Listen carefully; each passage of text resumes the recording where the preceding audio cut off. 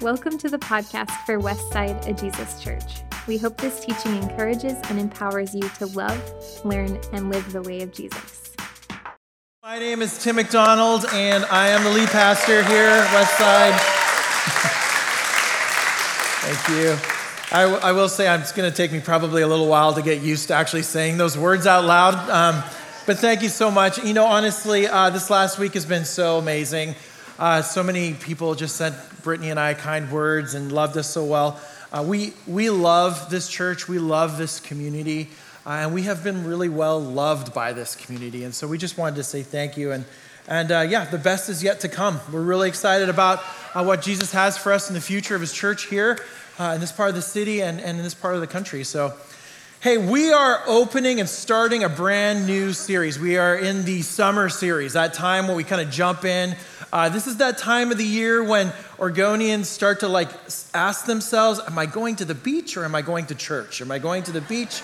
And then when you get thrown into the equation like a 99-degree day, which, oh my goodness, after having what's felt like the winter that would not end, here we are, 99 degrees. Wow, okay, that's shocking. So anyways, if you're home, if your air conditioner just can't quite cut it, just let you know, today, I think it's 1:30, that's when Jenny invited you guys to. We're gonna be eating here in this room. We'd love to have you guys get to know any of the faces, maybe people I don't know in the room. We'll have a time. The food's gonna be amazing, and we'll be able to enjoy the air conditioning together. Even if we just sat here quietly and just drank it in.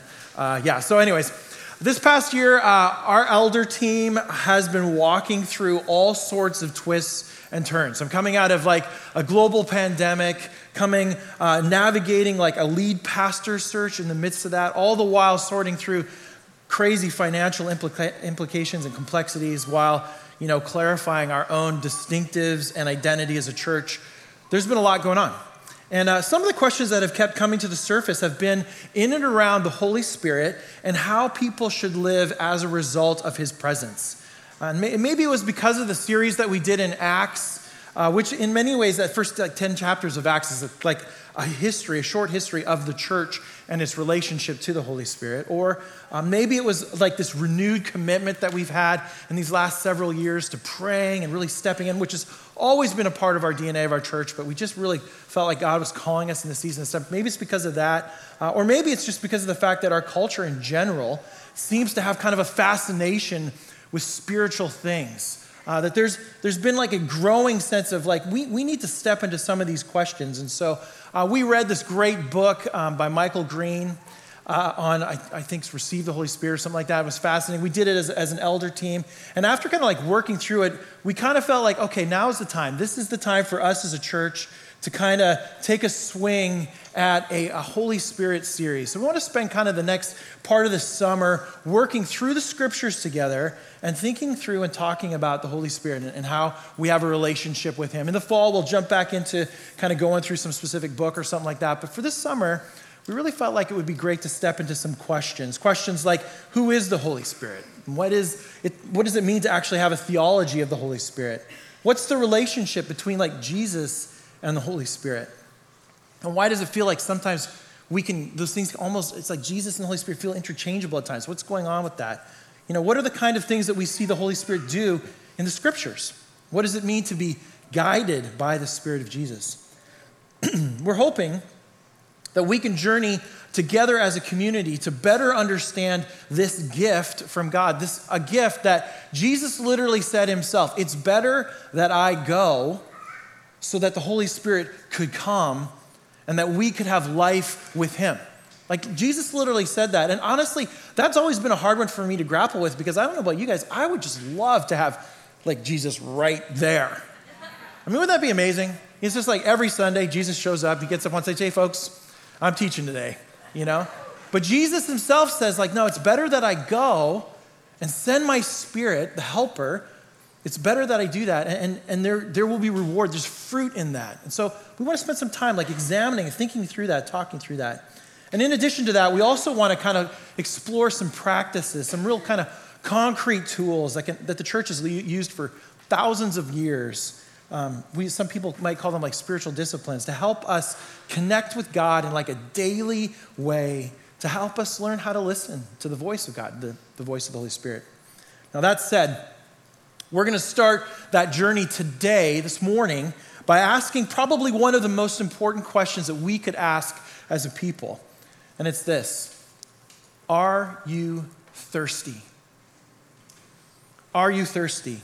I made sure Ray provided me a large glass of water up here because I'm going to say that so many times today, I'll probably end up drinking this entire glass of water. But are you thirsty?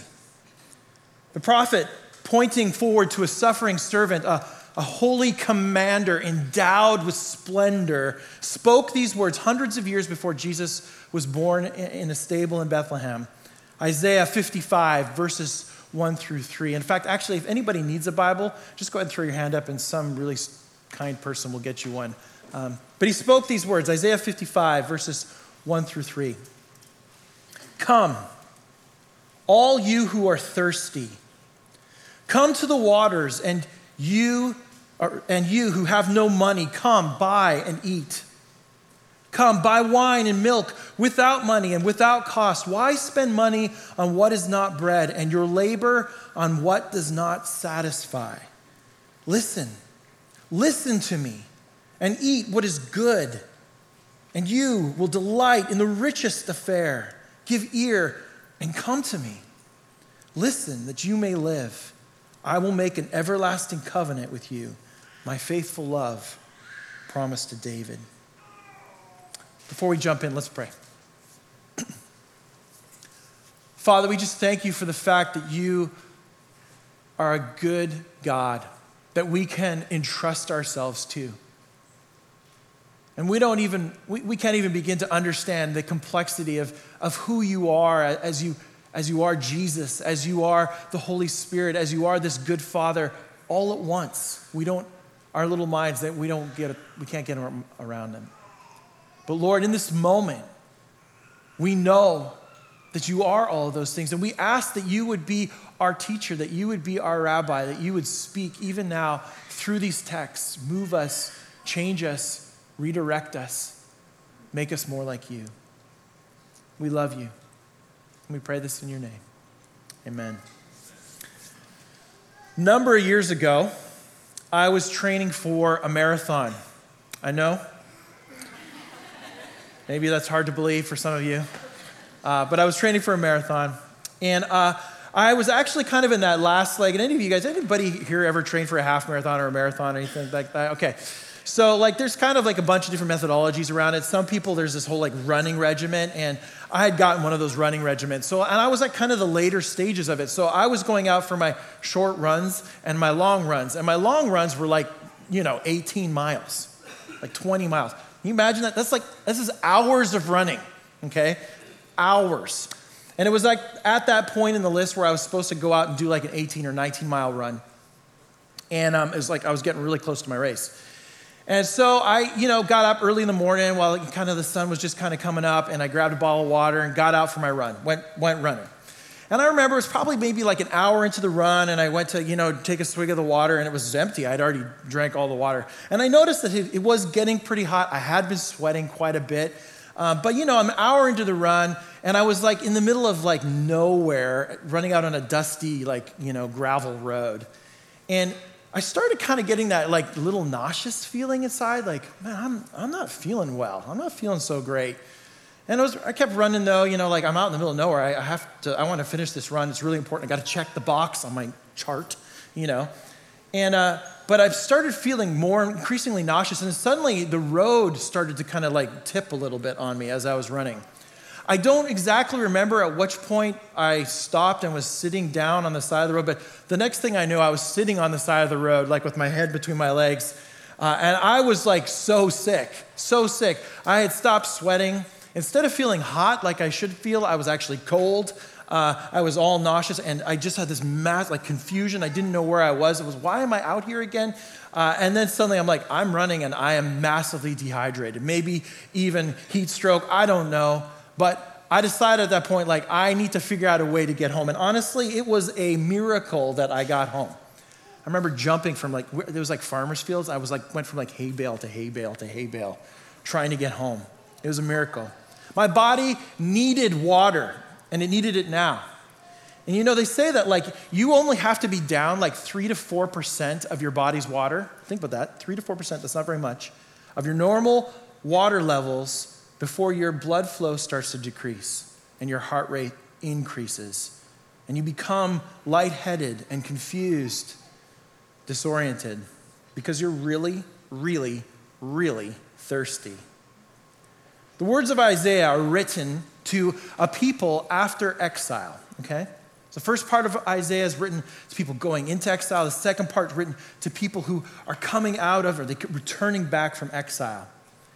And the people on the other side of this have experienced the greatest cultural trauma in all of their history.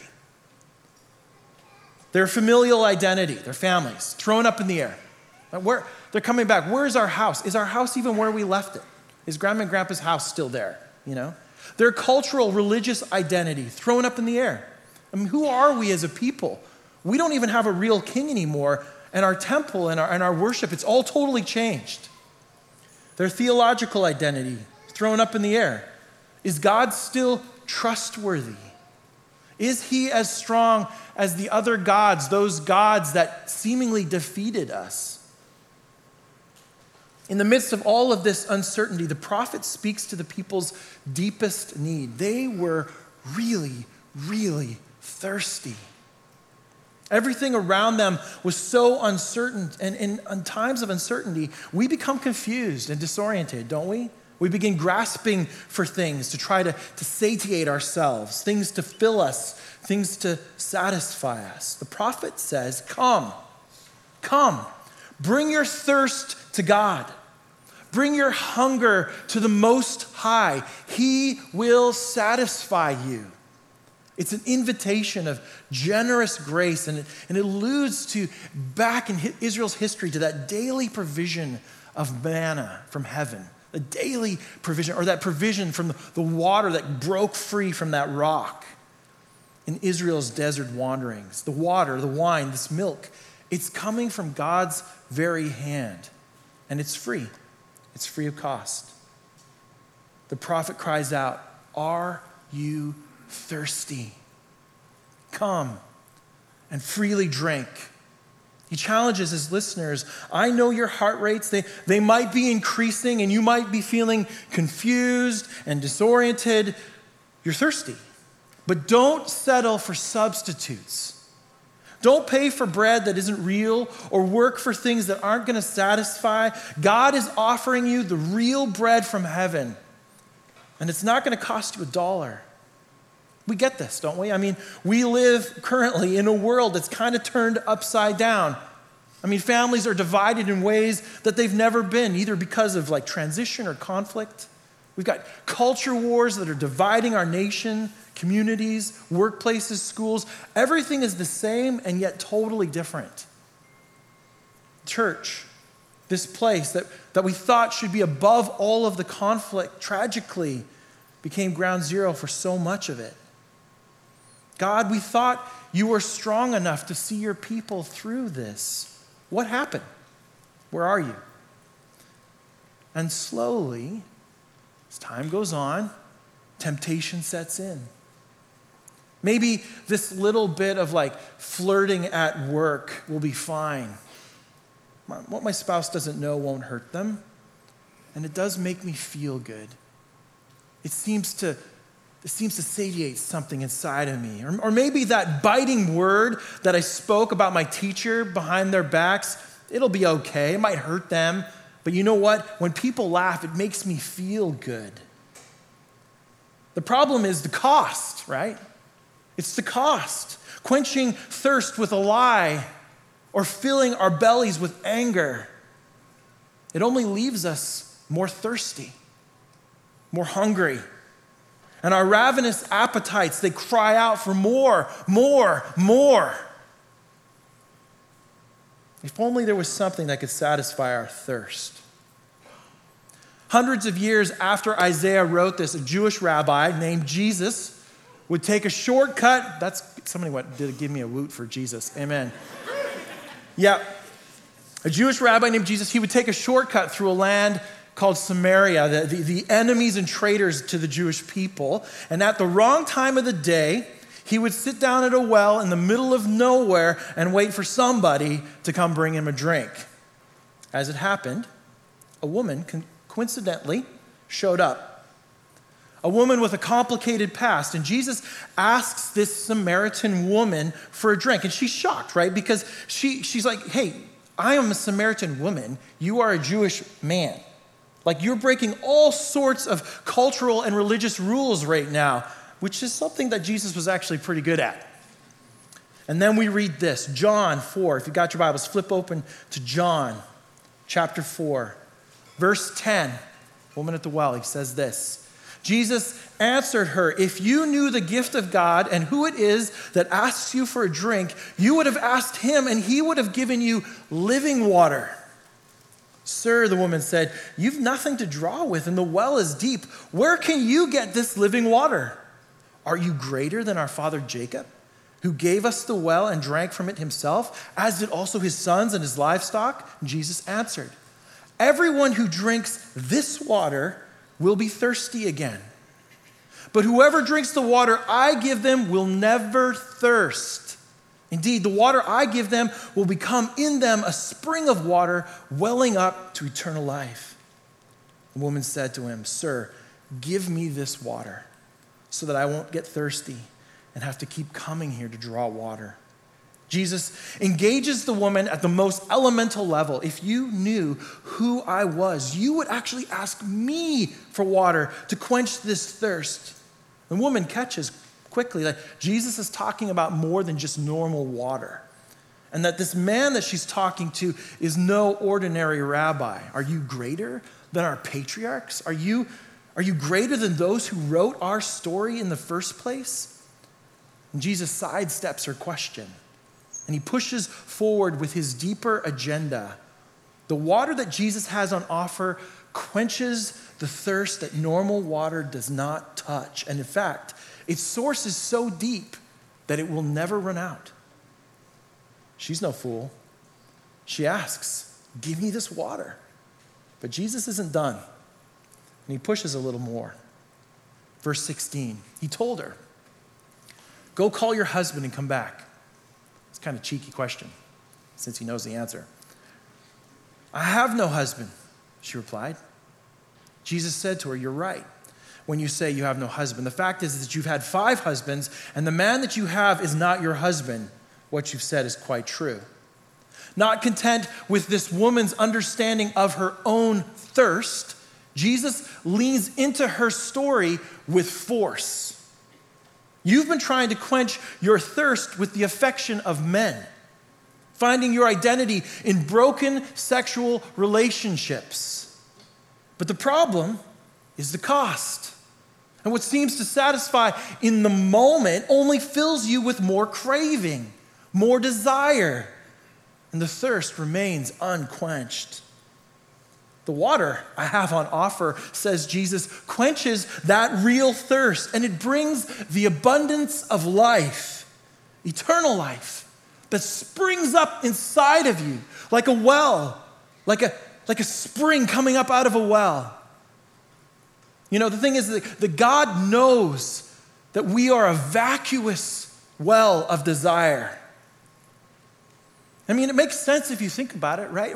We were created for relationship with the God of the universe. Let that sink in. We were created to have a relationship with God. And we were created to know him and be known by him for all eternity. Think about that for a second. Of course, our capacity for desire is off the charts. Of course, our thirst could only be quenched by God himself. C.S. Lewis has this popular quote. I just love it so much. He says this, if I find in myself a desire, once I'm looking inside of myself, if I find a desire which no experience in this world can satisfy, the most probable explanation is that I was made for another world. Now, how many of us, as we look, as we examine, we see inside of us, like, there is so much desire. There's only one thing that can quench it. This invitation Jesus extends to the woman at the well, an invitation to partake in water that will satisfy her deepest longings. Water that she was actually created to partake of, the water of life. Are you thirsty? Jesus says. Are you thirsty? Come and freely drink. No cost. This one's free, folks. From the spring of living water. The water that is real life. This provision of abundance, like the provision of manna in the desert, is free and it will satisfy you every single day. You simply have to say yes to the offer that Jesus extends today. And then the next day. And then the next day after that. Only a few chapters later, as if to kind of put an exclamation point on this conversation with the Samaritan woman, Jesus would stand up in this great feast. It was called the Feast of Tabernacles, or Sukkot. And it was this very feast that actually remembered God's faithfulness to Israel when they wandered around in the desert for 40 years. You know, when they got manna from heaven and the water from the rock. And on the last and greatest day of that festival, read kind of like the rowdiest point in the party, Jesus stood up and he called out in a loud voice, John 7, verses 37. Let anyone who is thirsty come to me and drink. Let anyone who can hear my voice, come to me and drink. Whoever believes in me, says Jesus, as the scriptures has said, living water, rivers of living water will flow from them. By this he meant the Spirit, whom those who believed in him were later to receive. The Apostle Paul, or the Apostle John, he points to the reality that Jesus is that suffering servant from Isaiah. He is that holy commander spoken of prophetically. And Jesus steps into the prophecy and declares that the answer to the question, the answer to humanity's thirst is him. He has the water that brings life and that will flow. But John makes a significant point of clarification, giving us kind of as readers a little bit of commentary on Jesus' words. He says, by this he meant the Spirit. Capital S, Spirit. The water of life is the Holy Spirit. Jesus extends the invitation to be satisfied to all who could hear, everybody who could hear his voice. And in it, we learn kind of three really powerful and important realities from that invitation. First, those who believe in him will receive the life-giving water. It's a confident statement. It's a defining reality. First, they will receive it. So, acceptance of living water is predicated on following Jesus. And the word here for belief is the word pisteuo. And it carries with it this idea of like committing oneself to a course. Like, I'm all in. I'm locking myself into this run that I'm going on. I'm going to do it. I'm going to see it through. So saying yes to the water means saying yes to Jesus. But second, the life-giving water, according to John, is the Holy Spirit within. Those who would believe and would later receive the Spirit's presence. The Holy Spirit would literally take up residence inside those who would call themselves all in. That source of satisfaction is not going to be some external thing. It's not going to come to me through something that I consume. It's actually going to be placed inside of my heart, this relational Spirit of God. And then third, the life-giving water flow will actually be a flow. It will actually move. And it kind of begs the question, like, where is it going to flow to? And that's going to be a sermon for another day, but spoiler alert. The water of life, it's for sharing. It's not just for me. It's not just for you. It's for us.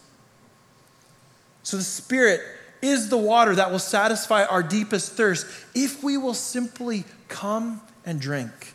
That is, if we will simply accept the offer of Jesus. And when we do, that Spirit comes and takes residence inside of our being. And literally, he apprentices our own spirit to the way of Jesus, bringing life and quenching our thirst. Are you thirsty? Asks Jesus to all who will hear, including those in this room.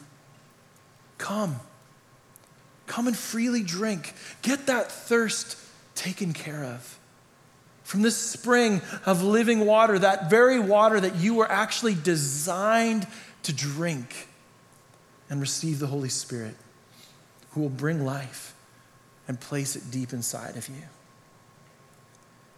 And all of this kind of begs this question: how?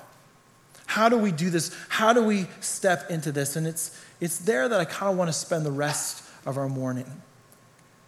Honestly, I wonder how many of us in our more honest moments, we hear the cry of Jesus and we look at our own lives and we say to ourselves, I love that sound of that, but it almost feels a little too good to be true.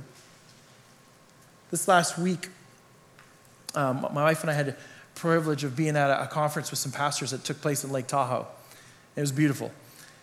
And we were kind of in one of those like session times, and the person speaking was talking about something, but like right behind them was like this kind of row of windows. And there was this beautiful lake. I mean, literally stone's throw, gorgeous Lake Tahoe, mountains in behind, and the sun is setting. I mean, it was really hard to listen to the person speaking because you're just like, that's amazing. And as I'm like looking out that, there's like this little fly or moth or something, and it's just bouncing against the window. It's like you got this gorgeous view, and this like little creature is just trying to get out to, if it could just get through the glass, I could get out into all of that. I'm just sitting here watching this thing, just wishing it on. You could do it, little guy. You can do it, you know. And standing right beside that window that he's bouncing is this wide open door. And I'm just like, just a little more to the left. Keep going. Back to the right. It's like just a little bit more. This wide open door. You know, as we kind of sit in that image for a second, I'd like you to consider a few ideas. Three big ideas that kind of lead to three questions. Because I think often I feel a little like that moth. And I think God would want to challenge us. And so I want to invite you, even now in this moment, allow the Holy Spirit to push these questions into your own heart. To ask yourself, who am I? First idea, you were created to consume. Now, I know it's a little dangerous to say that in light of how often we rail against this in church. This might seem a bit counterintuitive, but in an age where we're wrestling with these deep addictions to consuming everything from media to athletics, drugs, to crumble cookies, which are kind of the same thing, or sex or worship music. Like we're craving all of this stuff. There's a danger in mishearing what I'm saying, but it needs to be said. We were created with the longing to drink deeply from the divine. Let me say that again. We were created with the longing to drink deeply from the divine. It's who we are. I'm reminded of Psalm 116. It's just a beautiful psalm. The psalmist explains that he loves the Lord because the Lord has heard his cry. And he goes on for like 11 verses describing all the amazing ways that the Lord has shown up in his life and shown compassion and goodness and graciousness. And then he asks this bold question in verse 12. What shall I return to the Lord for all of his goodness to me? In other words, how do I repay God for all that he's done for me? His response, Psalm 116, verse 13. I will lift up the cup of salvation and call on the name of the Lord. How do you respond to a God that has given us so much? You say, more. I need more, Lord. You've created me to consume you, your saving grace and love and life and all that you are. That's what you've created, this hole inside of my heart that just cries out for you.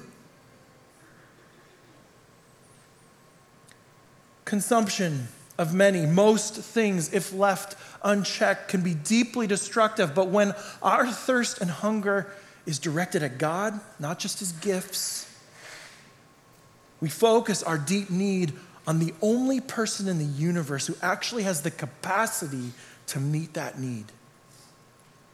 A powerful question that we need to ask ourselves as the church, as the Big C church, is in light of where our true love lies, is if we could go to eternity, if we could spend the rest of our days in the kingdom without the King, would we still want to go?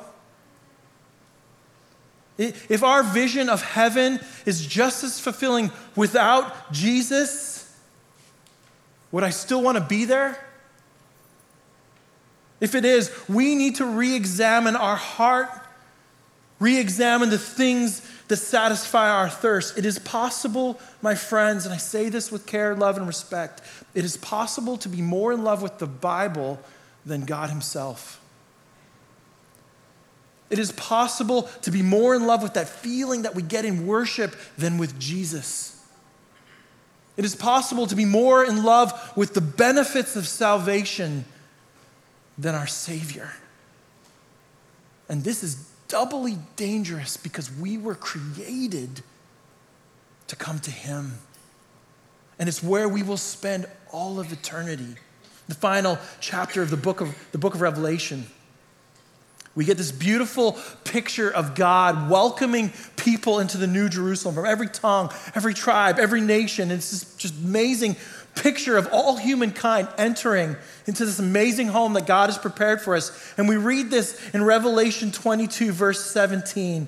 Amazing passage. The Spirit and the bride say, "Come." And let the one who hears say, "Come." Let the one who is thirsty come.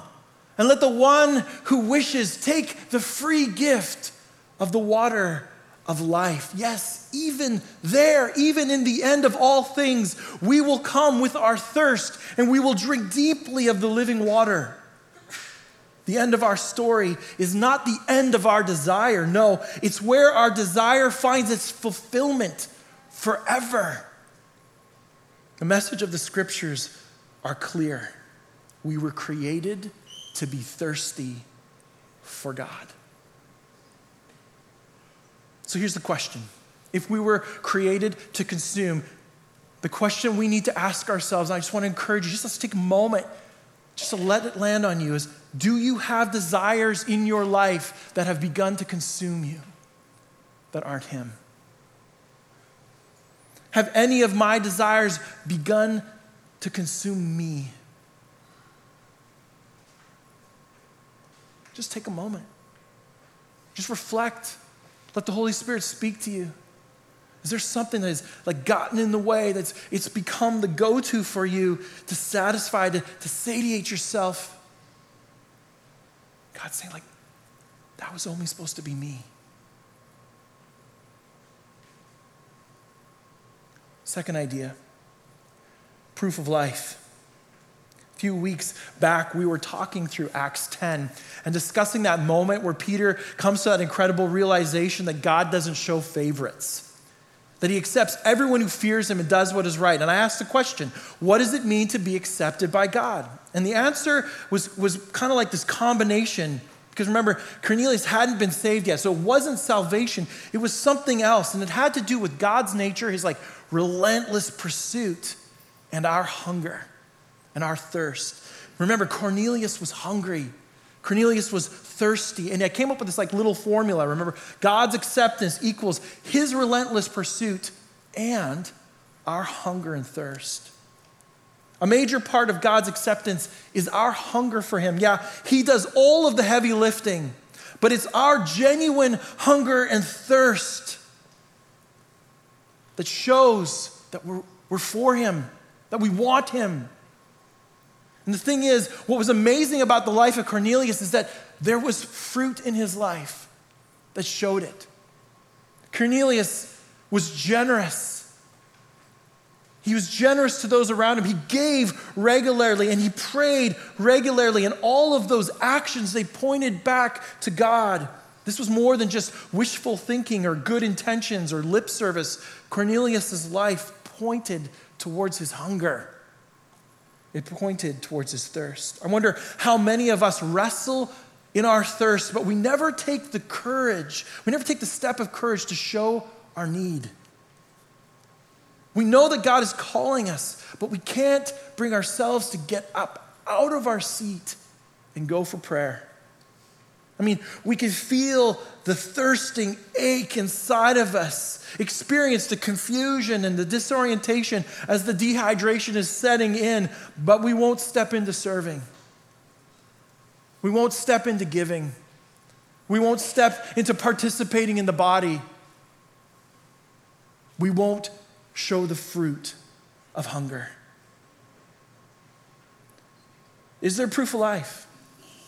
That's the question. Do I have proof of life for my thirst for God? As I wrestle in my thirst, as I wrestle in my hunger, is there things, do I have stuff around me that shows that, yeah, this is actually in me? Take a moment. Ask yourself that question.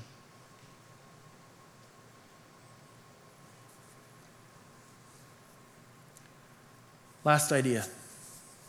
Ruts and tracks. You know, I think often the greatest enemy of our experiencing the thirst-quenching power of the Holy Spirit is that we are entrenched in counterfeit forms of satisfaction. We've gotten so accustomed to trying to meet those deeper needs with the wrong cure, the wrong water. And for some, it feels impossible to break free. I mean, sometimes it's like when I was out for my run, it was like I didn't want to come back and just take like a tiny little sip of water. I wanted to drink the whole glass. But the problem was I was so far away, I needed to get back to where the water source was. We live our lives so often trying to get to the water, but we're stuck in some other rut. And I wonder if the Holy Spirit today wants to simply use that same water, that same force to wash away the ruts. To wash them away and replace them with tracks. You know, the beautiful thing about a track is that you can point the track in the direction you want to go. What's a track? A track is simply some pattern, something in my life that I do that says, God, I want to be like you, and so I'm going to build this thing into my life that keeps me focused on you. I'm going to do the kinds of things, the kind of exercises, I'm going to live the kind of life, I'm going to bring the kind of people around me that keep my life heading in this direction. I'm going to allow the Holy Spirit to wash away that rut and replace it with a track. You know, the end of my horrific run, I ended up getting sick. That's one of the consequences of getting like deep dehydration and heat stroke. I ended up getting completely sick. I missed my race. Months and months of running. And I missed my race. I needed more than just kind of getting a glass of water. I needed patterns. Healthy, life-giving patterns. You know, one of those patterns that I use in my own life, one of the tracks that I have built is this track of silence and solitude. Now, I know for some of the introverts in the room, you're like, finally, somebody's saying it from the stage. See, this is my life. All the extroverts are like, I still don't understand what he's saying. There is a way to craft our daily lives, our weekly lives that actually intentionally set aside space to just say, yes, Lord, I want to hear from you. Your servant is listening. And I get it. We're all busy. I mean, we are all busy, but we prioritize the things that give us life. And what would it look like to just set aside 5 minutes every single morning, 5 minutes to drink deeply from the well? Lord, I just want to hear your voice. And so I'm going to shut everything out and I'm just going to listen to you. Question number 3 with ruts and tracks. What rut do I need to replace with a track? As you look into your own life, as you look into your own story, is there a rut that it's like, man, I need to allow the Holy Spirit to just wash this away? And it's time to replace it with this pattern, this habit. A number of years back, I was praying for a young man in that prayer room right there. And he came in and he was struggling with all sorts of things, but one of the big ones that he was struggling with was he was just addicted to marijuana. And it was like, he was just brokenhearted over it. It was just like, it's wrecking my life, but I don't know what to do. And I got into this conversation with him, just talking and praying him through, asking him, like, what kind of habits, what kind of things do you have in your life? And over the course of the conversation, I simply just laid out for him, like, there is freedom here. But it's going to take a choice on your part. Like, God, Jesus stands, he has on offer, like, come, I've got the water. But you still have to say yes.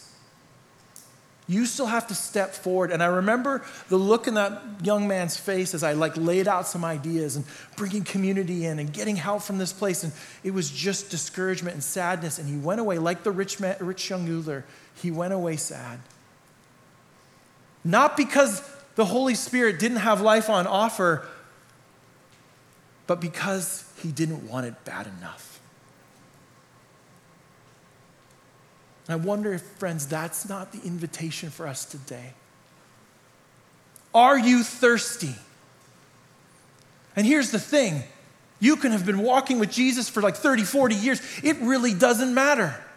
Because all of us have another level, another depth of thirst, another way that we can step in, taking that next beautiful step. We were created for this.